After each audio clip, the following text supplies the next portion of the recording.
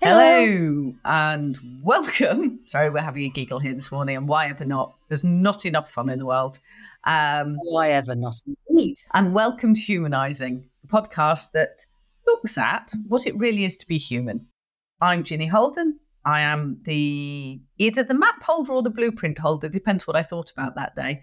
And I have the amazing and wonderful MAheen Muhammad Ali, who is our amazing, wonderful, brilliant quester, because she asks those questions that you lot really want to know the answers to. And today, she's got a great question.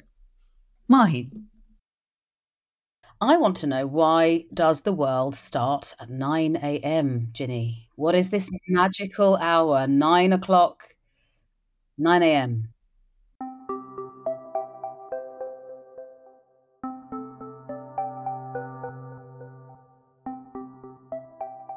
Hello, and welcome to Humanising, the podcast that allows you to understand how you've been programmed by both evolution and culture, so you can liberate any behaviour you choose and be who you would like to be today. I'm Ginny. I'm the map holder. I'd like to introduce MAheen. Hello. MAheen is the explorer, and together we will journey through this programming so you can understand, through the questions you ask and definitely the questions MAheen asks, how to liberate yourself and be the most amazing person that you choose to be.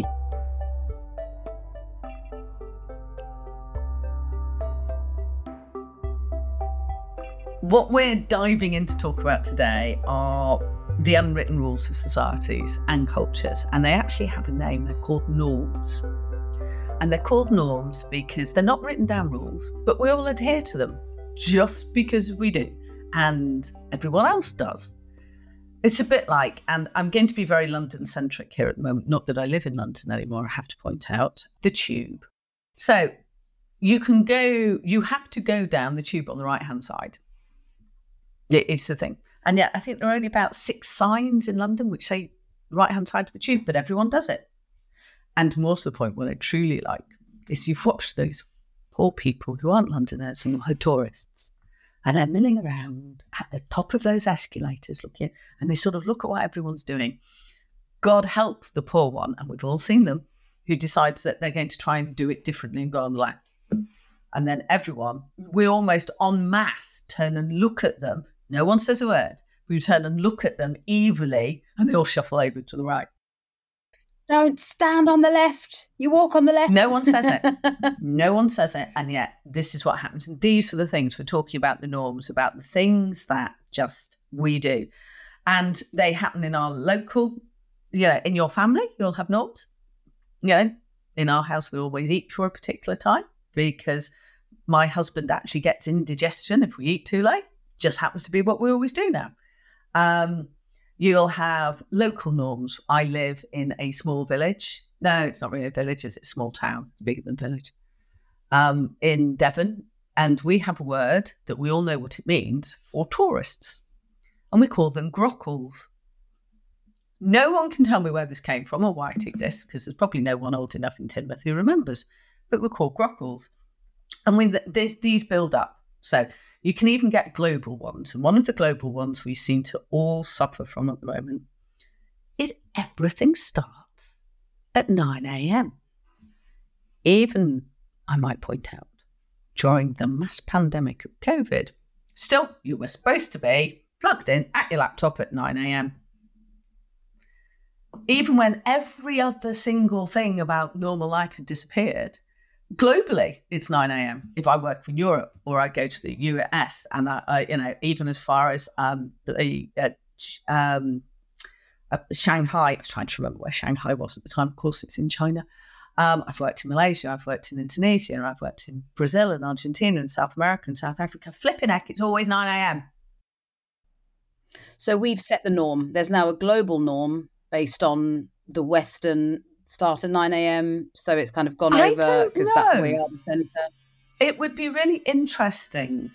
And I've never done that level of historical research. I've only ever used it as an example. The whole world seems to start at 9 a.m. And yet there's no rule. You can see why it happens in a lot of places because of when school education and schools start. Oh, and banks. Bang, everything opens at the similar time. The stock market doesn't. The stock market opens at 8, I believe. Yeah. And but And banks 9 open at 9. So is that could it? be. Is that our we are a financial, everything about our world comes back down to money. The close of play is based on when they close down the when you've processed all your transactions for that So day, a bank right? closes at 4, does its transactions, finishes 5. This might be it. But these are things about choice where we are unconsciously controlled by what's around us.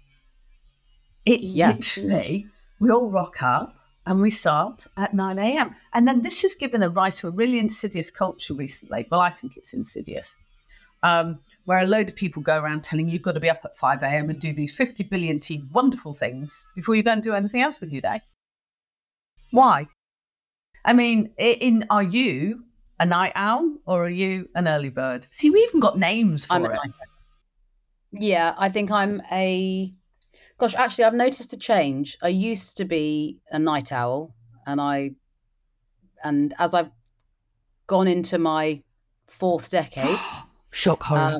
I'm I'm I'm as much of a night owl as I am an early riser. So I just need less sleep now. I think I remember a friend of mine describing it as we get older, we're on borrowed time. So we need less sleep. But I will tell you what I have discovered the joy of. It's slightly off topic, but I'll go with it. Naps.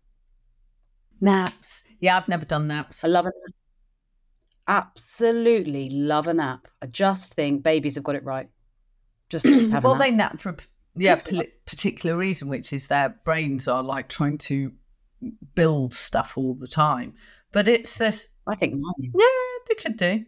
But I also think what's interesting about 9 a.m. is no matter which, I can say time, not just time zone, but loads of people do daylight saving, right? Which is also a really weird thing. But however of those things, it's always light by 9 a.m. in the morning. Unless you're in real North Arctic Circle territory. And I have worked in the sort of the north of Sweden. It never got light, so I suppose it didn't really matter when it was 9 o'clock. But it's always light by 9 a.m. And that takes us into this really interesting area, which is we've expanded the day because we have artificial daylight. Okay, of course. But it's still these norms. And I think it's really interesting to look at loads of unwritten rules that we do things and we never question why we do it. We just do it because everyone else does. Like going down the escalator on the right-hand side of the London Underground, as it were. There's just hundreds and thousands of them all over the place we just adhere to. One of the global ones, actually, I really quite like, in practically every country in the world, as long as they've got a functioning type of health service, if you have an accident and you are hurt and you are unconscious, someone calls those people, they come and pick you up and take you to a hospital. I mean, that's fantastic. It is. Sorry, I was nodding my head, which is the most useless response for a podcast. I'll say, MAheen was nodding really, really strongly then, bouncing her head up and down. And then realised that this is audio. Yeah. So say something. And there are global ones that, it happens at 9 a.m, happens to be this, happens to be that. And I even remember when I was working in Italy, it was a 9 a.m. start that we used to finish. Lunchtime seemed to change over the world, but 9 a.m. was definitely. What are some of the norms? Actually, I know where we'll go with this now. Let's have some fun. It's both you and I are what we call third culture as children and as adults. And just to generally explain what the word, and I'm doing now waving my hands around and doing parentheses in the air, third culture, what does that really mean? It means that as children, our parents hadn't been brought up in the cultural system that we were brought up in. So your parents so my parents were from Europe and had both been displaced by the Second World War and then had rocked up as children or babies in England, but still were very fundamentally part of a different culture, which in this respect was Jewish. Now, MAheen, I know you also arrived here by accident and not design. Yes, my parents are from Pakistan. Yeah. And what I found, and I remember distinctly when I was little, and this is before I even went to school, is the sort of rules at home were not the rules at my grandma's or at my nana's. They're completely different. So I've got one basically Czech Jewish, which was my grandma. And then at nana's, we had a very English-French mix, very strange. But they were entirely different. So I literally used to remember going up to my grandma's porch on Rostamere Road and going through the door. And I remember it was literally a glass porch she'd had stuck on the outside of the house full of plants, actually. She used to put all the plants there. And overwintered the geraniums. Anyway, and then he went, and I used to remember when I got my hand on this grandma's, right? I am different here. I do things differently here. And one of the abiding memories I had is we were allowed dairy Lee triangles. Oh, my goodness.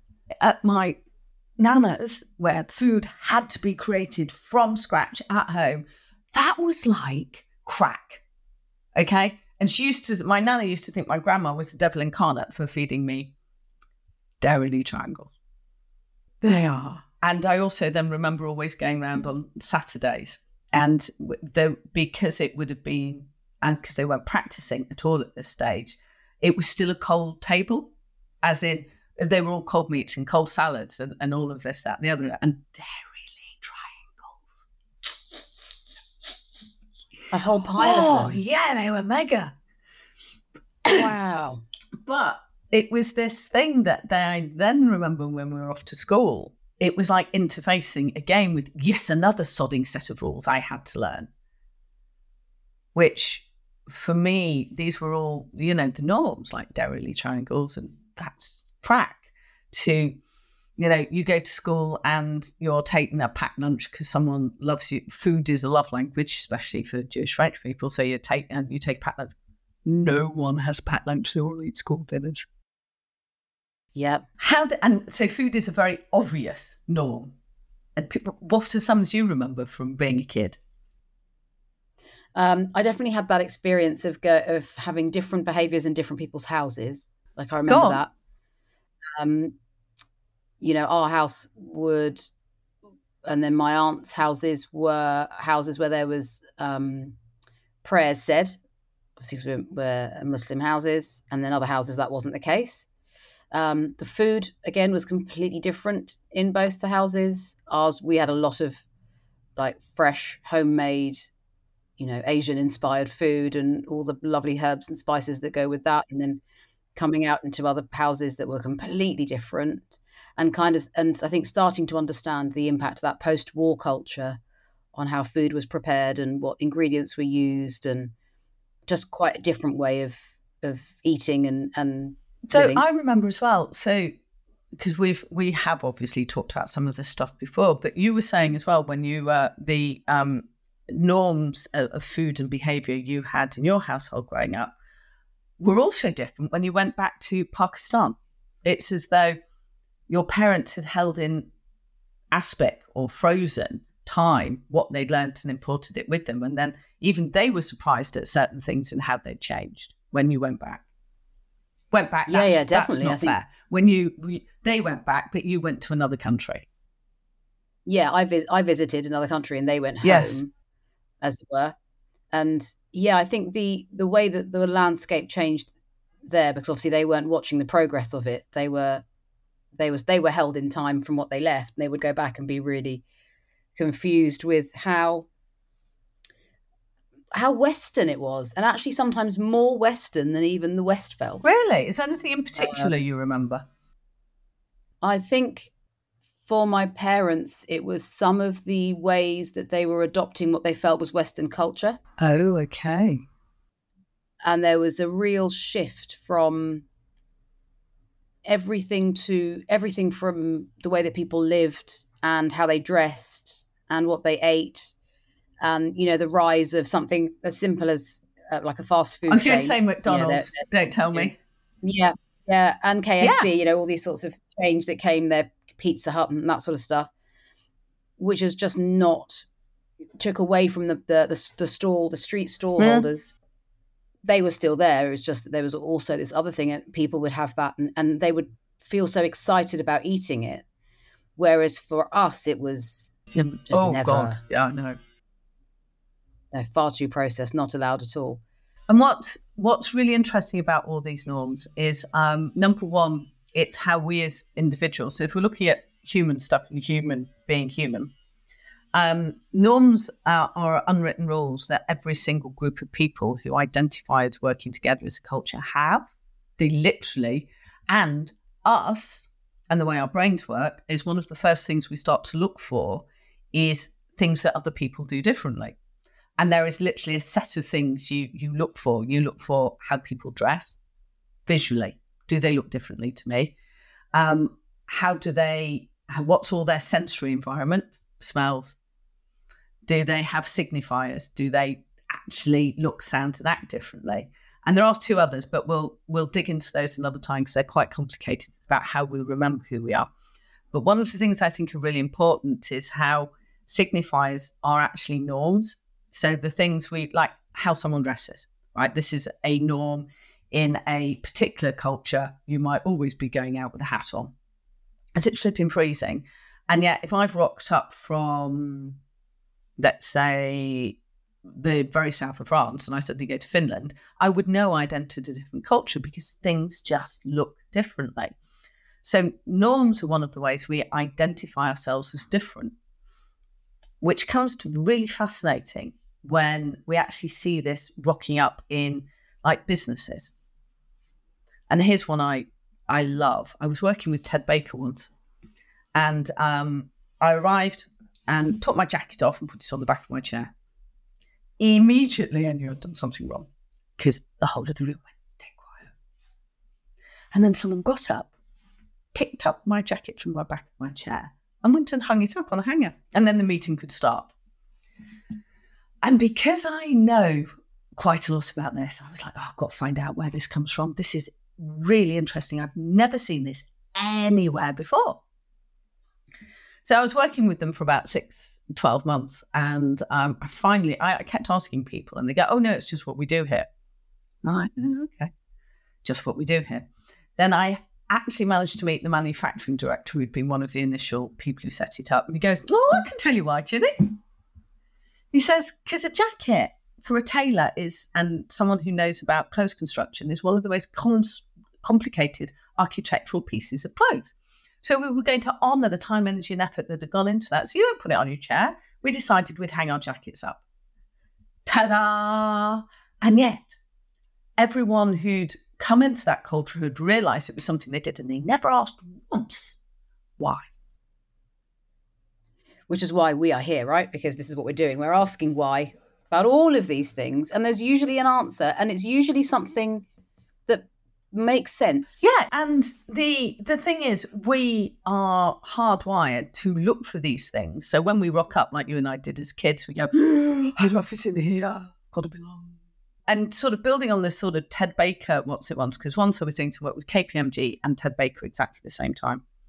And I even changed clothes between meetings because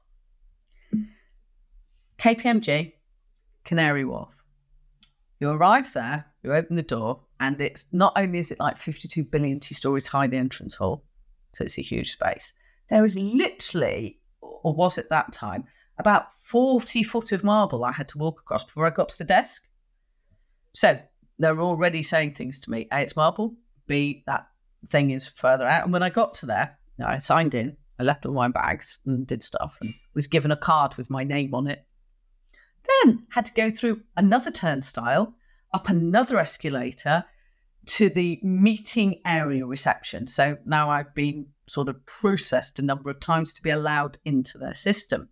And of course, Canary Wharf City had to look like I was working in the city. So you wore a suit and heels. Never been too hot in heels, by the way. Then trolling all over the way back to King's Cross to Ted Baker, I'd get changed. Because everyone in Ted Baker, no one wore a suit. If you wore a suit, they would think you were really strange and suits aren't trendy. So I'd literally get changed. And when I arrived at Ted Baker, in their old post office building, you'd rock up to the bottom, no signs, nothing. You'd hardly have known it was Ted Baker's head office. You walk in and there's a nice chap sat behind, literally looks like a school desk, going, "Hi, you're Ginny. Yeah, we know you're coming. Go around the corner. Round the corner, you entered a goods lift, with those, with the things you see on American films that jobs that go, and they open. You go in there, you come out the next floor, or however many floors it was. You walk out, and again, it looks like a goods entrance, not marble and glass. And hello, how big and important are we? And you go up to this little door, and you literally open the door, and there was a young lady perched on a stool behind quite a high-level desk with flowers and plants and biscuits doing an oils. And she goes, "Hello, Jenny, nice to see you again. Come and sit down." And next to her, their sort of reception welcome area looked like someone's sitting room. And she said, I've got you your tea. You like Earl Grey, don't you?" Fundamentally different. And we would be changing how we react being presented in that environment. One's laid back, one's formal and structured and processed. And if anyone was doing that, you'd literally change how you behave in both of those different environments because the norms of behaviour are different.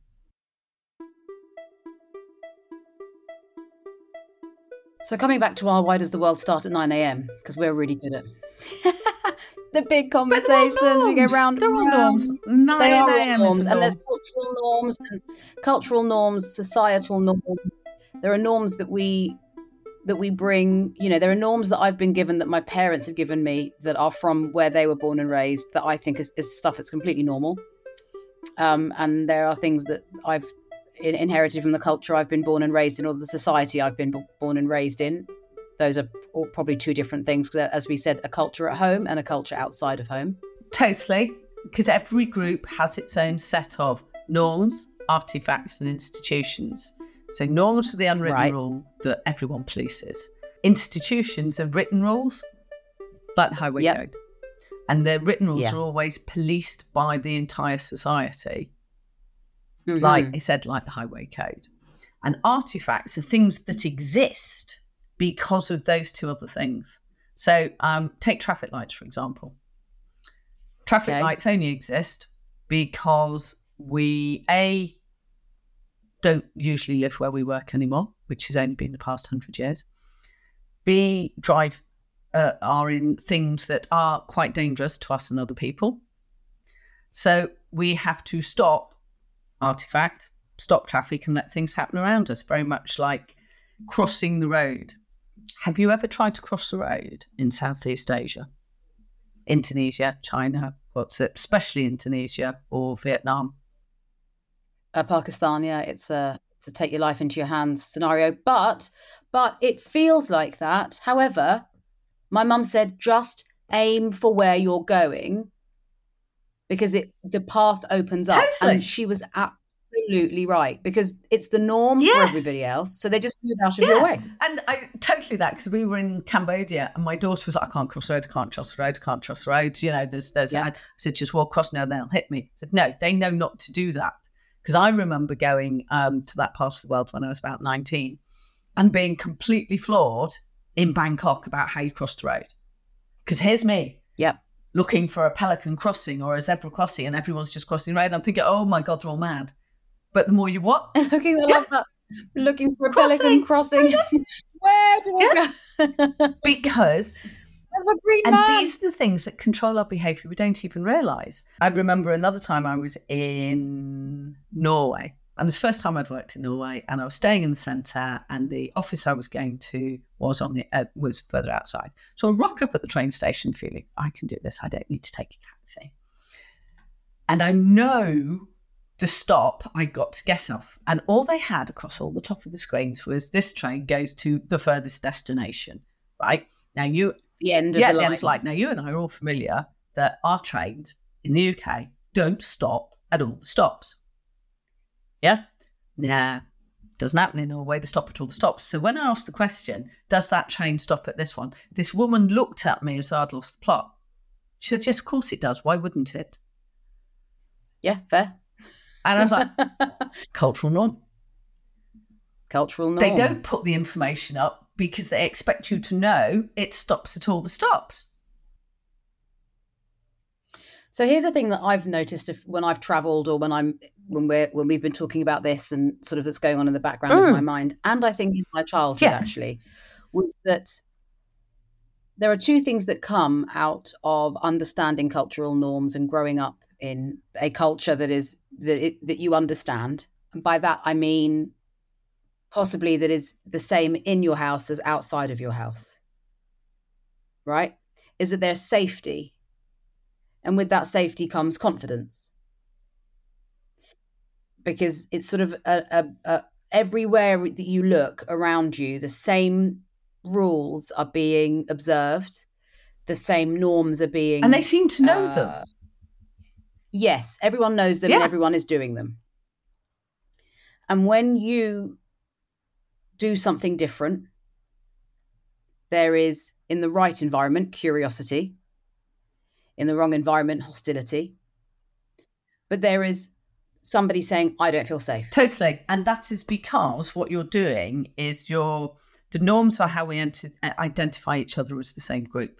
As soon as you start doing something that isn't about that group, someone's brain goes, and this is a bias. So norms are based in a cultural algorithm. Well, hold on, I'm going to sound really weird now.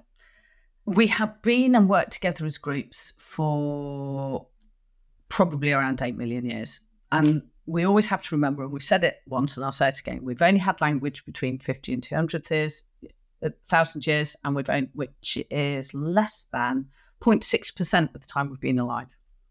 So before then, we do have, and we have programs in our head which go, how do I know this is my group? How do I know how we do things here? Remember, there's no language. So exactly like your brain has worked out how the physical world works and doesn't tell you about it all the time, there's programs how the social world works. And these wait till you are born and take on the data, information, knowledge about that social world at that particular period in time. Very much like a language. You're predisposed to learn a language, even though it's probably only about 50,000 years old. And yet you will learn the language or languages you're exposed to between 0 and 9 really easily. And you do that with culture. You realise the rules. So what happens, and remember, it's only quite recently that we've had, I'd say, mass multicultural migration. We have over the time brought in single cultures or had single cultures overtake us, but not 20 or 30 or 40 different cultures all at once, all appearing in a very short space of time in a human thing. So what your brain does is it goes, whee! That's different. It is a late 20th century thing 200 years ago. That's different. That's bad. That we've been taught to think that different is wrong. Doesn't mean it is. And therefore you feel unsafe because someone's not doing the rules you're expecting, and your brain goes, that's not something I've seen. Is this something I should worry about? Right. Is this a threat? Yes. And if you've always As opposed been... to going, oh, how wonderful. But if you've always been taught it's a threat, then you're going to see it as a threat. If you've always been taught that something new is amazingly interesting, you'd see it that way, but we don't do that. Not all of us. No. Some of us are able to be curious. Some of us are able to live in ourselves and be happy in who we are and in our culture. And that's usually the people who I would argue are in the dominant culture and who feel supported in the dominant culture by the structure of the dominant culture. They are the confident, safe people in all the areas of their lives. And then when something new comes in, they can, if they want to, feel curious and safe to explore it. I would politely disagree. I think when something comes into their cultures that they don't know, they try and squash something because it's not the same as everything they know. and you can see the victors have always rewritten history. I do think that the people who are far more open to other cultures, or people like us, third culture, or have moved or have done something different, because we've realised somewhere in our unconscious that this is just a new set of rules. This is not dogma. Right. And I think sometimes the people in the dominant culture look more confident and comfortable because it works for them. And those things don't work for people who don't match that. I mean, we could now have a very big conversation about how the dominant culture today in most of the world is only a particular shape. I think we all recognise that, don't we? I think we all recognise that there's been a sort of a worldwide trying to impose one culture or one set of norms on everybody. Hence why does the world start at 9 a.m.? That's right. And I think the thing I'd love people to take away from this is culture is an algorithm. If you were used to changing that, repopulating that algorithm an awful lot when you were little, aka people like MAheen and I, then you have been fundamentally used to realising that it's just a set of rules, like language. If you talk to people who are tried by, I can't think of more than 3, quad, lingual, they just go, well, all languages are the same. Because their brains was exposed to those at such a time that it literally understands the structure of language, not one particular language, but languages. And they find it easier then to learn far more languages because they go, what's this structure like I already know? So I think that's the same for us cross-cultural kids, is the fact that when we were really little, there were so many knocking around, our brains went, yeah, okay, I get this. That's one. That's another set. That's another set. That's another set. So we are far more open and curious. I think so. I think because we're naturally adaptive. So we are, I do this here and I do that there and I do that there and I do that there. And there's no judgment on any of them. There's no, this is better or this is worse. It's just here, these are the rules, and here, these are the rules, and here, that's the rules. And so I just follow the rules, give or take, wherever I'm going. And if I don't like the rules, I can deal with that in that area. But what I realize is that it's only for this space that those rules apply. I'm not, kind of stuck in this, I've got to enforce another set of rules here. I can just question the rules because everything. Why? I've always had is a bit more fluid. That's completely right. And what I also find fascinating are companies don't realise they're exactly the same. Like, we just read 2 of the ones I happen to have interfaced with during work. They create their own culture. And the worst thing they can do for their own competitive advantage or survival is have the same people for working there their whole lives, because they'll never question anything. Especially, and I'm going to could be considered pejorative here, but I'm just using it as an example. If you're white, middle class and male, went to a public school of some sort, then rocked up at a trading house, a bank or a financial institution, and then worked there your whole life, you will be terribly confident with the world. It doesn't mean that that particular organisation is going to be any good or consistently competitive in the world.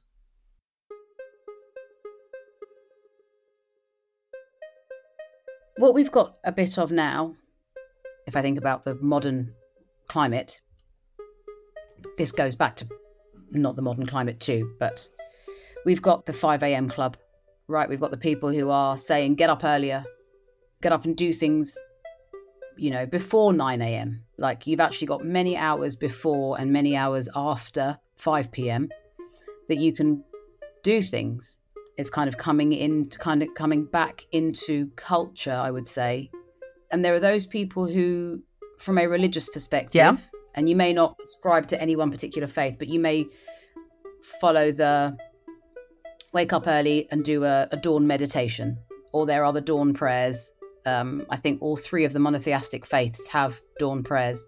The early bird catches the worm. Like, these are sort of old phrases where it's early to bed, early to rise, makes man getting healthy, up wealthy and wise, I think it was it. There we go. Yeah. And it's about having that balance of sleep, that balance of inertia with inertia, but getting up and using the sunlight, because we are sunlight animals, using the sunlight as our source for energy throughout the day. And yes, when it's winter and it's colder and it's darker for longer, we tend to not want to be out as much, but we still sort of follow that when the sun comes up, we're doing things. So my question is, if we are in this world that we talk about starting at 9 a.m., what's our choice to break out of it? How can we break out of it? How are we a 5 a.m. clubbers? Are we, sunlight risers, dawn risers? Do we follow? Do we use those as just our quote unquote corporate work timings for those who might be in the corporate world and those of us who aren't? So for me, this was about do? structure and norms and the things that are all written rules. But if we go back to the 9 a.m. one, what I'd always remind people is the system you live within, the body. If you look at your hands and you look at your body, this system, this organic system, has been developed over 8 million years and then billions of years previous to that.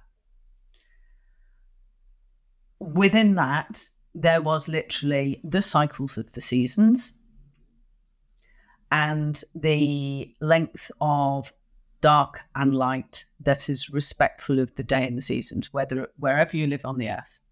So we live in the 21st century where we tend to divorce ourselves entirely from the natural world, and yet your body was developed in that world and in that space. So there is a lot of science now and a lot of sense with actually within a couple of hours of waking up, seeing sunlight, because it impacts into how serotonin works and how melatonin works in your body, because that's what it was always set up to do. Both of which being incredibly important for sleep, natural things that we have got that keep us awake and put us to sleep and give us a rhythm for our day. It's this, what is the most human thing? Because that's what your body would have been designed around, which is seeing sunlight. And we wouldn't have lived in houses and stuff like this. We'd have been mostly outside. So we would have recognised sunlight. We'd have recognised dawn. And we'd recognise when things get darker and your whole brain and your system starts to quieten down. The worst thing you can do for yourself is stretch out with artificial light those hours, because on top of the normal daily light cycles, it would appear now that your body has a yearly rhythms as well. That it knows that in the winter, when it's lots of dark and lots of cold, you should be out doing a lot of stuff. When it's blazing sunshine, well, not always in England, you can stay out and work for the hours it's got there. But what I would ask people to do is, if someone is telling you something because someone else did it or it's popular, it might not be right. And actually, we're still putting a time. We're still using a clock. We're talking about the 5 a.m. club. I'm talking about the dawn chorus when the birds are singing and we're naturally waking up with the world. And there's a distinction very there, different. Right? I mean, I said I live by the sea in Devon, and I've noticed we have a really interesting dawn chorus, as it were, because we have lots of seagulls. And literally 40 minutes before sunrise, seagulls start. They're almost like, get up, come on, let's get out. Come on, off we go. Not in the evening, only in the morning. They kick off and they like that. So we would... Yeah, they're waking up. Yeah, they're telling you to get into the day. That's right. Like, it's wonderful. I also, and this is just for me, in the winter, if I have to wake up before dawn, I have one of those light clocks which lights up ever so, and it's revolutionised how shattered I feel when I wake up. Changed it so you don't feel shattered when you wake up? It's one of the most fundamental things about being human is the world and your environment that you've been born into. And it doesn't matter how many things we look at, in the end, the original stuff your body was designed to do is really where we should be. Yeah. That also doesn't preclude people being night owls. because it is also proof that certain people's circadian rhythm is slightly different. In the end, I'd listen to your own body and not what anyone else told you. Right. But I think I suppose how much do night owls exist in a world without technology, without the artificial lights, without the computers, without the street lights, I do sometimes think street lights are incredibly cruel for birds who are just trying to go to sleep. That's a side note. I love that. I mean, that's a glimpse into who I am as a person. I've got these poor poor birds. birds. Like, is the sun still up? I'm so confused. Just let them go to If sleep. I was going to form a theory or look at conjecture and go, what's really going on? I would have said, no matter when we've been around as human beings, someone stayed awake at night to look after us. We didn't all go to sleep. Yes, as a collective, right? And as we know, one of the things that we've lost is how to be collective. And again, it's just a thought, but it would be really interesting to see if those people's way their bodies built, that night owls were the people who stayed up at night and made sure we weren't attacked and then went off to sleep. Don't know. But all I would say is it's always thinking about what it was then, there and now, and not taking anything that we've been taught today to think about or how to view ourselves. So just being open-minded. Yeah. So my question, how do we break this, or how do we come out of this idea of this cycle? Because this is a slightly different one, because this, I think, is put in place by our culture, our society, the norms, and we have to adhere to it if we are working in a certain thing. And we have to work because we do have to earn money, because that's how we exchange for things like food, shelter, safety, electricity, like all the things that we need. So this society has created this thing. So if we want to live differently, if we can make a different choice, if we want to, where does this sit for us in this episode? Oh, I think so. Two things. We've discussed two different things. We've discussed 9 a.m. and is it really a good idea? But 9 a.m. as a norm, it could be shifted and changed if we decided. Okay. If we decided as a set of cultures that we're all going to start work at 10, we could do. Then what's 10 o'clock? I was neatly going to segue into the fact it was only due to the train line system that the UK first developed, that you started to have clocks across the whole country which said the same time. And that's how time shifted across the globe, which was because we had to know when the trains were going to arrive. Got you. And you can blame Isambard Kingdom Brunel for that one, and the London to Bristol train to then catch the SS Great Britain, I think it was, out to the States. So it all had to start to be timetabled. Before then, no one really cared. So the structure we have in the 9 a.m. start is very new. Mm-hmm. For most of the pre-industrial revolution, then we've started when the sun got up and we went to bed, or did little after the sun had gone down. That's probably what we need to remember.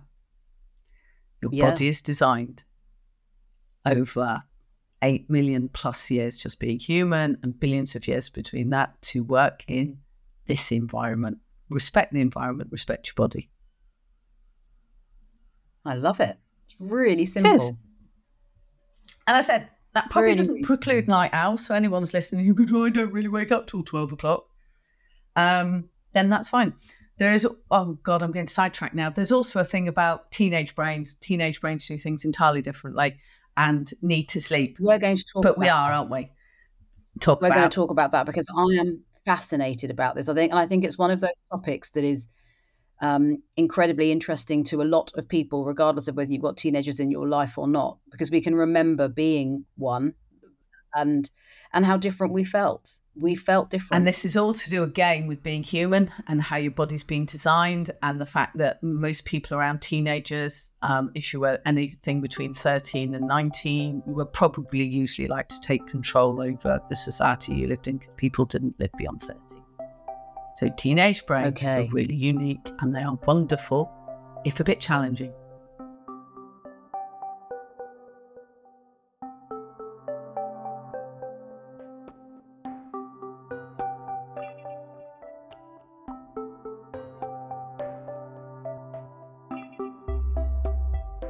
Thank you for listening. Thank you for coming on the journey with me, with us. Well, you're the explorer, MAheen. I'm off. I'm bashing into the undergrowth of our brains. And into all that program, prodding around, gallivanting within that programming. What we want to do, as we've always done with this, is help you understand why you feel, the thoughts that you do, and then the behaviour behind that. So you have a choice of how you behave and who profits by it. And if it's not you and it's not humankind, then stop and think and go, who's controlling? Who's behind my steering wheel? So I want to invite you back, whether you're on a walk, going for the train, on that commute, taking a bath even, cooking, driving a car. Wherever you find yourself, come and find us. We will be waiting.